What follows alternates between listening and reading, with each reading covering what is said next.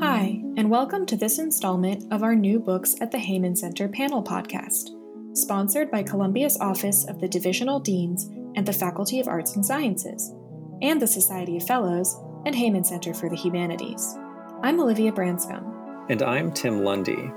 The presentations you are about to hear come from an event held on February 3rd, 2021, honoring the work of Dustin Stewart, an assistant professor of English and comparative literature at Columbia University. Professor Stewart studies poetics and theology in the late 17th and 18th centuries. In 2020, Professor Stewart published his first book, entitled Futures of Enlightenment Poetry.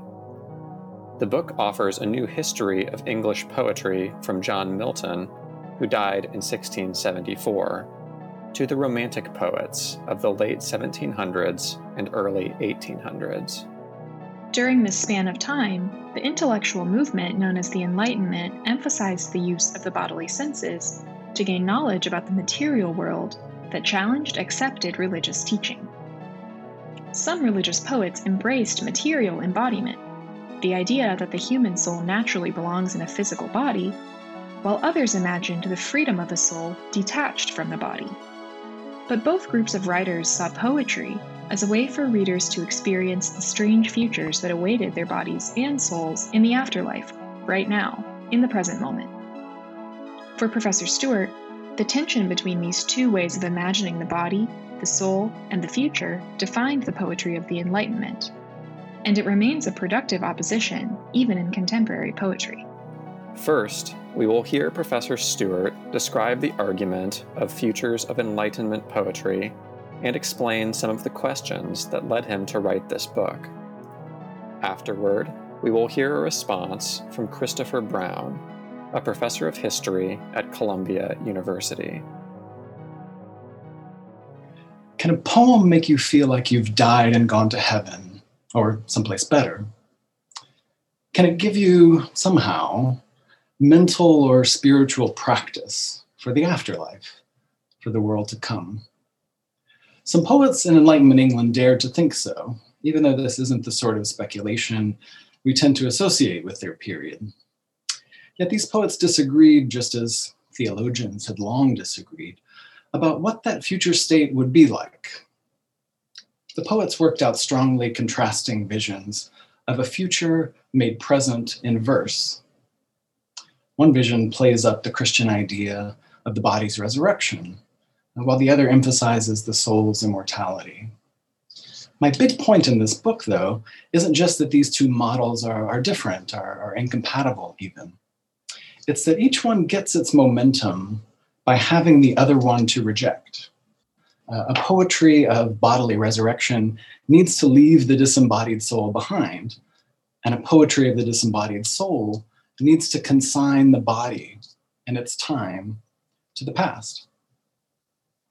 That's a 1-minute summary of Futures of Enlightenment Poetry, my 300-page book.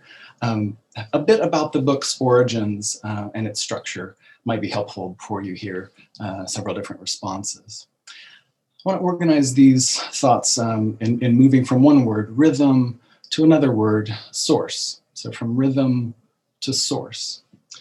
My initial problem 8-9 years ago, in what became a 9-year process, was that I found John Milton, the poet with whom I began, to be a kind of materialist in philosophical and theological terms. Certainly the critics and scholars whose work was influential for me emphasized Milton's materialist view of reality.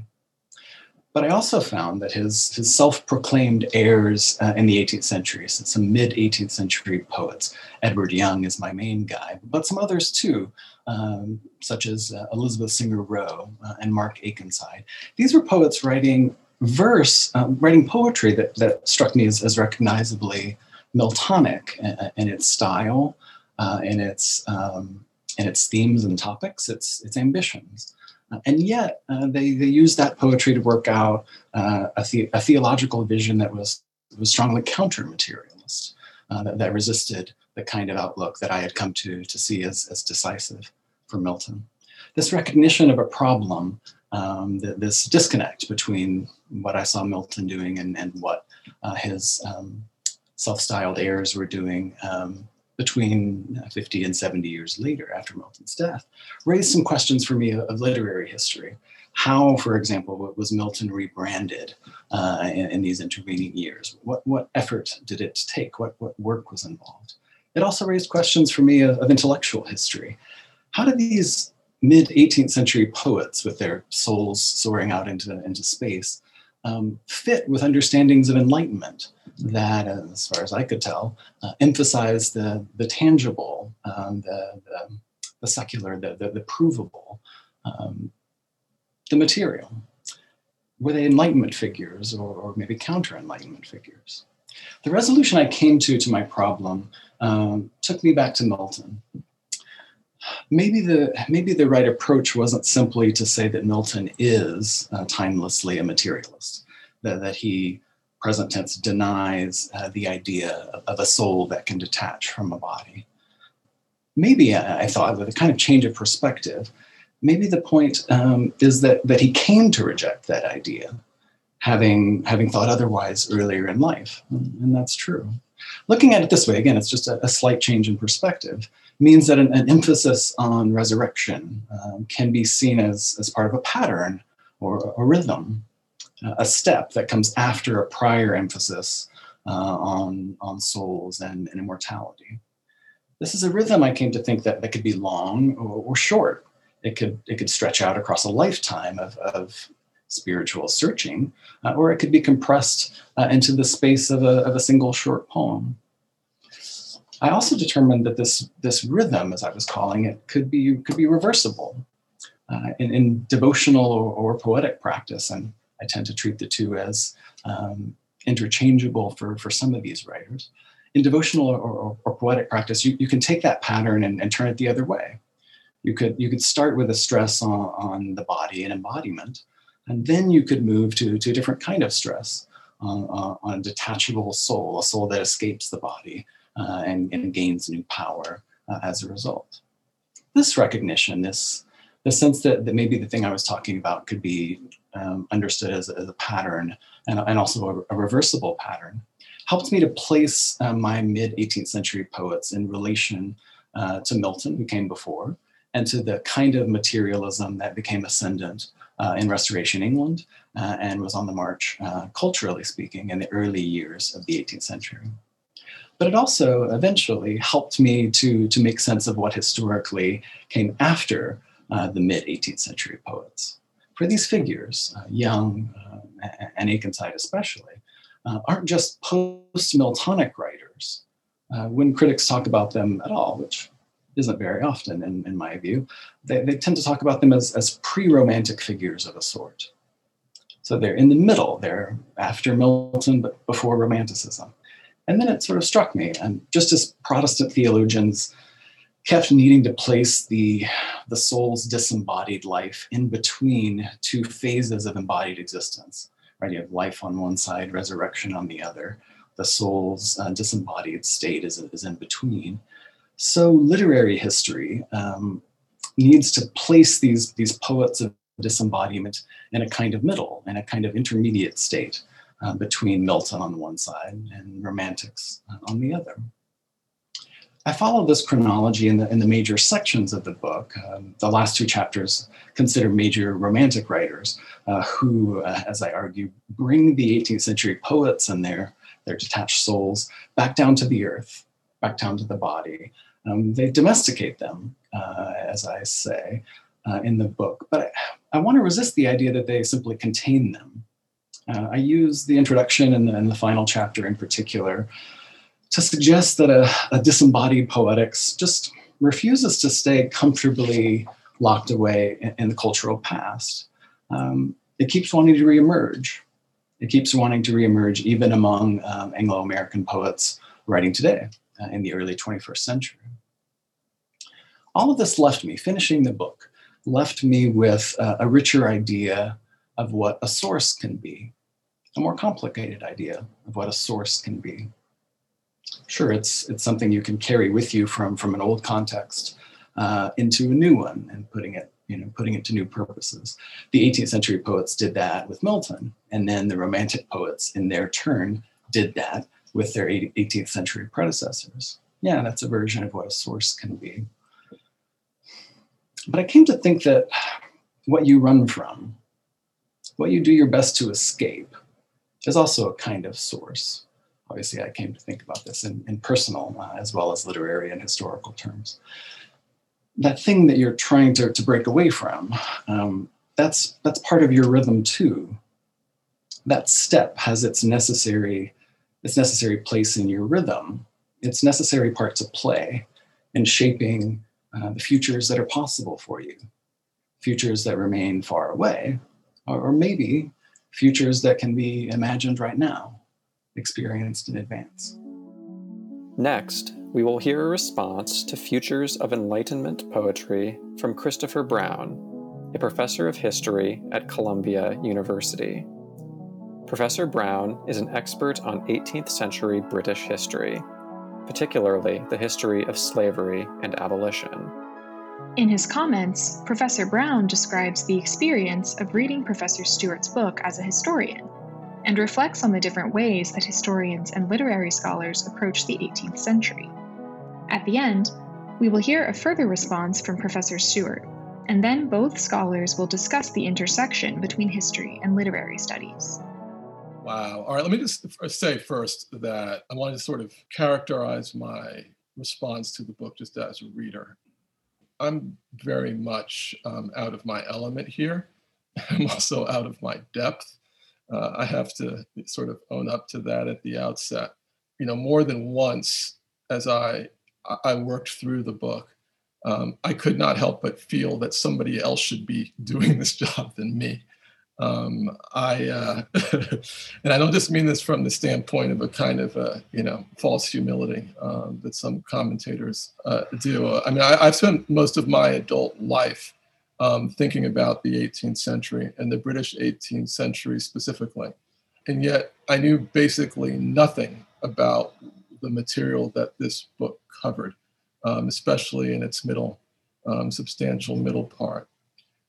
And even the figures that I do know something about, quite a bit about in some instances, such as Toba Cugoano or Ignatius Sancho, or William Cooper or John Newton or Phyllis Wheatley, they look so different here as for me to be almost unrecognizable from the historical figures that I thought I knew.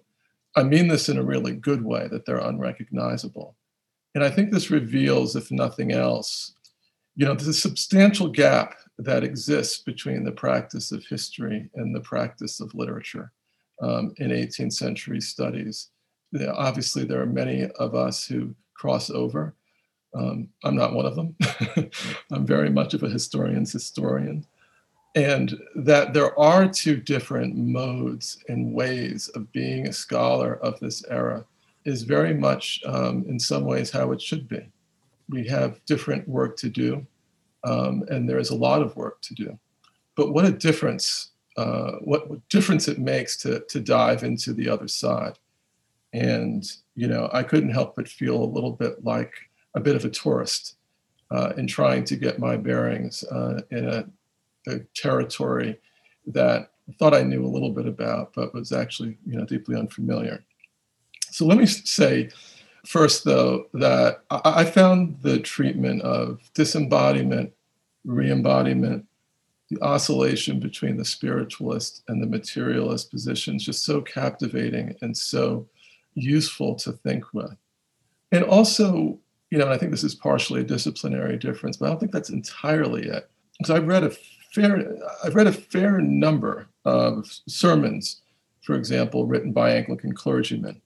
And I read a lot of the public and private correspondence of Methodists and Anglican evangelicals in the 18th century. I spent a fair amount of time actually thinking about some of the theological positions of the period, theological disputes of the period, although not so much thinking about the place of the soul as in the way that those positions influenced, we might call, public life. But needless to say, the kind of speculations that are in this work regarding the soul are just not to be found in those kinds of materials. And I'm tempted to say that not only they cannot be found, but it's almost like they couldn't be imagined there. Although I guess it's possible that I missed them or I don't know the people that I've studied as well as I thought I did. Now, this is in large part, because of generic differences. These are poems, not letters or sermons. But still, the mindset of Rowe, Young, and Akenside seem as if it's from another age and another culture. And I think that's the point, or I think that's one of the points. Dustin establishes the key distinction in the interlude. It's key distinction between sort of Anglican, moderate, Enlightenment, mainstream culture and the world that he's exploring in the heart of the book. And this really interesting interlude between the first and second parts of the book.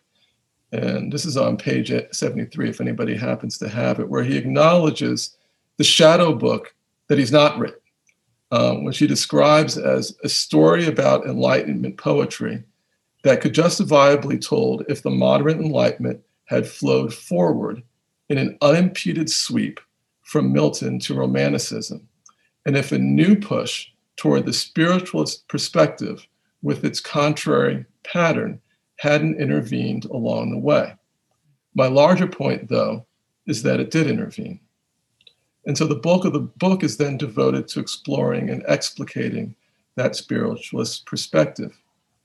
Now, since I have no training in and no skill for literary criticism, and I have an undergraduate transcript in my files that can prove it, I think what I'm left with is a kind of vulgar materialism.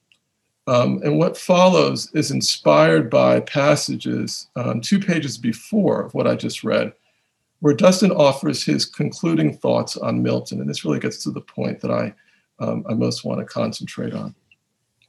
While Milton doubtless wants his readers to anticipate a resurrection to come and to sort out what such a promise can mean, and I'm quoting Dustin right now, he simultaneously encourages them to learn to live without it, building a workable existence for the indefinite meantime. It's part of this return to embodiment and finding comfort, solace there. He emerges, this is Milton, as an exemplar of what I've characterized as the moderate Enlightenment. His late work will not separate spirit from matter or leave earth for a heaven whose doors remain closed for now. Perhaps it's his hard-won presentism that may speak most resonantly to people today, who cannot foresee a mode of existence radically different from our own, and who can therefore do little better than wish for more time, more of life as it is now, or preferably more of an alternative tense that can appraise the present while still living in it. A Milton with no future might be just the poet for us.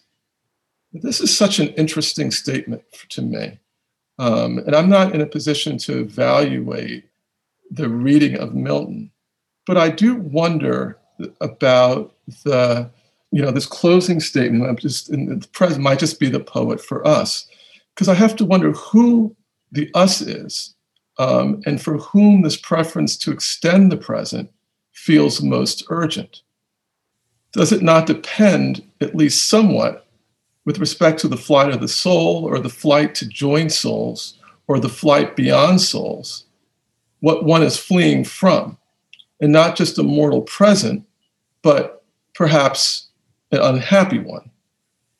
And that seems clear in the biographies of the people that were spotlighted. For Rowe, it's misogyny. For Young, it's loss and despair. For Akenside, it's alienation and aggrievement. For Wheatley, it's the status of being enslaved. And so you found the spiritualist poetic in today's Anglo-American poets. And I found this so interesting, who in three of the four instances of examples that you give, Tracy K. Smith, Denez Smith, and Kevin Young turn out to be Black writers. So it almost comes close to implying that the subject position, one's biography, one's experience, determines, although I'm quite sure that's not the point. But there's a kind of almost an invitation to read it that way.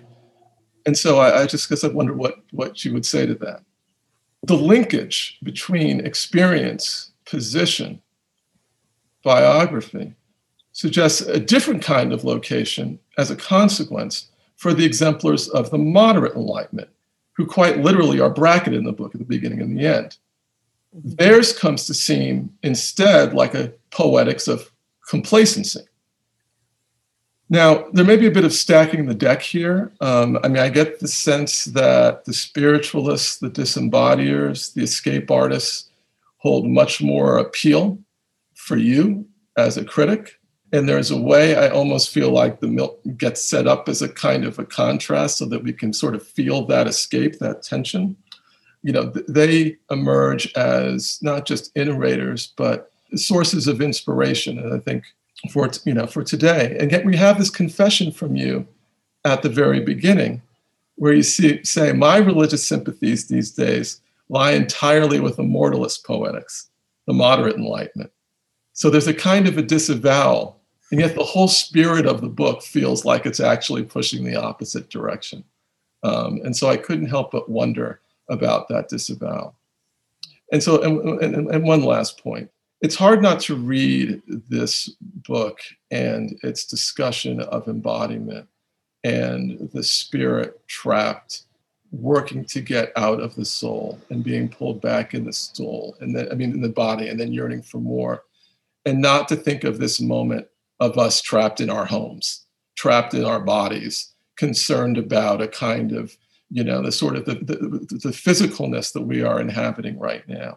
And also for those who do have religious and spiritual lives that are about community, that are about church, that are about spaces of gathering, the ways that the spirit has been contained and forced down within us. And so I guess the sort of the presentist position is not so much more of the same or more of the present, but a whole lot less of it. I'm exceedingly grateful for Chris's thoughts, and I do feel bad that you felt like you were reading in another language, or at least reading material that didn't fit with the 18th century as you tend to understand it, and you know much more about it than I do. And yet I take the compliment that the unrecognizability of even the figures you do know very well can be a good thing, can provide a different angle of vision. And this sort of back and forth interaction that we, literary critics or literary historians and historians are having. Yeah, I think the speculations in this poetry, probably couldn't appear in most of the Anglican sermons you mentioned. But you're right, I'm trying to identify multiple enlightenments here, even within this, broadly Protestant framework. One setting up, resolving itself into a kind of moderate and modest harmony, marriage between body and soul. Yeah, maybe there's a soul, but that should stay in its place for now. It should abide by the rules. It should be peaceable. And then this refusal of that compromise is one of the things that characterizes these poets who looked so unfamiliar, looked unfamiliar to you. Yeah, and you get around to some important stuff, Chris, at the very end, and I'll use that to come to my own end here. The moderate Enlightenment can read as a sort of poetics of complacency. I think that's a fair assessment of my reading. And the curious thing about that is that, Milton is writing these things from a position of defeat, from a position of loss. He's not writing them from a position of comfort. So why extend, even with, whatever redemptive quality that extension, could happen? Why want to extend that? I guess I would say for Milton anyway, the process of waiting has become indistinguishable from its object. I think that's language from the book that just sort of came into my head now. Has a tendency to do that. But this idea that patience is itself the practice, even if it means actually sort of creating additional time between yourself and the thing you're waiting for. That time is what devotion feels like. Certainly it's what poetry requires for someone like Milton. And then I'm grateful for asking the question about in my introductory chapter when I'm trying to suggest that this poetics of disembodiment doesn't simply go away. It's not defeated once and for all, but it sort of recurs and repeats even today among Black writers specifically. a couple people named Smith, for example, and a Young. I play with this comparison between Kevin Young, our own contemporary, and Edward Young from the 18th century. Yeah, surely the biographies of these poets, their subject positions, has something to do with their relation to futurity one way or the other. Several of the poets that I'm talking about, themselves don't have children. So the idea of reproductive futurity is not really foremost in their minds. But the sense that writers of color can still incorporate, can still draw upon this vision of being not dead, but alive somewhere better, that's a tool. It sounds like a trap, right? But I want to say that it's a tool that poets, including radical poets, including queer poets, including trans poets, poets of color, who find themselves outside of the poetic mainstream, are still working with. And I want to look for those places rather than to discount them from the outset. And I'll leave the question about your words about COVID and containment. Maybe sometimes less rather than more of our actually existing present tense. That would be good. I hope my comments did not come as I didn't intend them to sound troubled.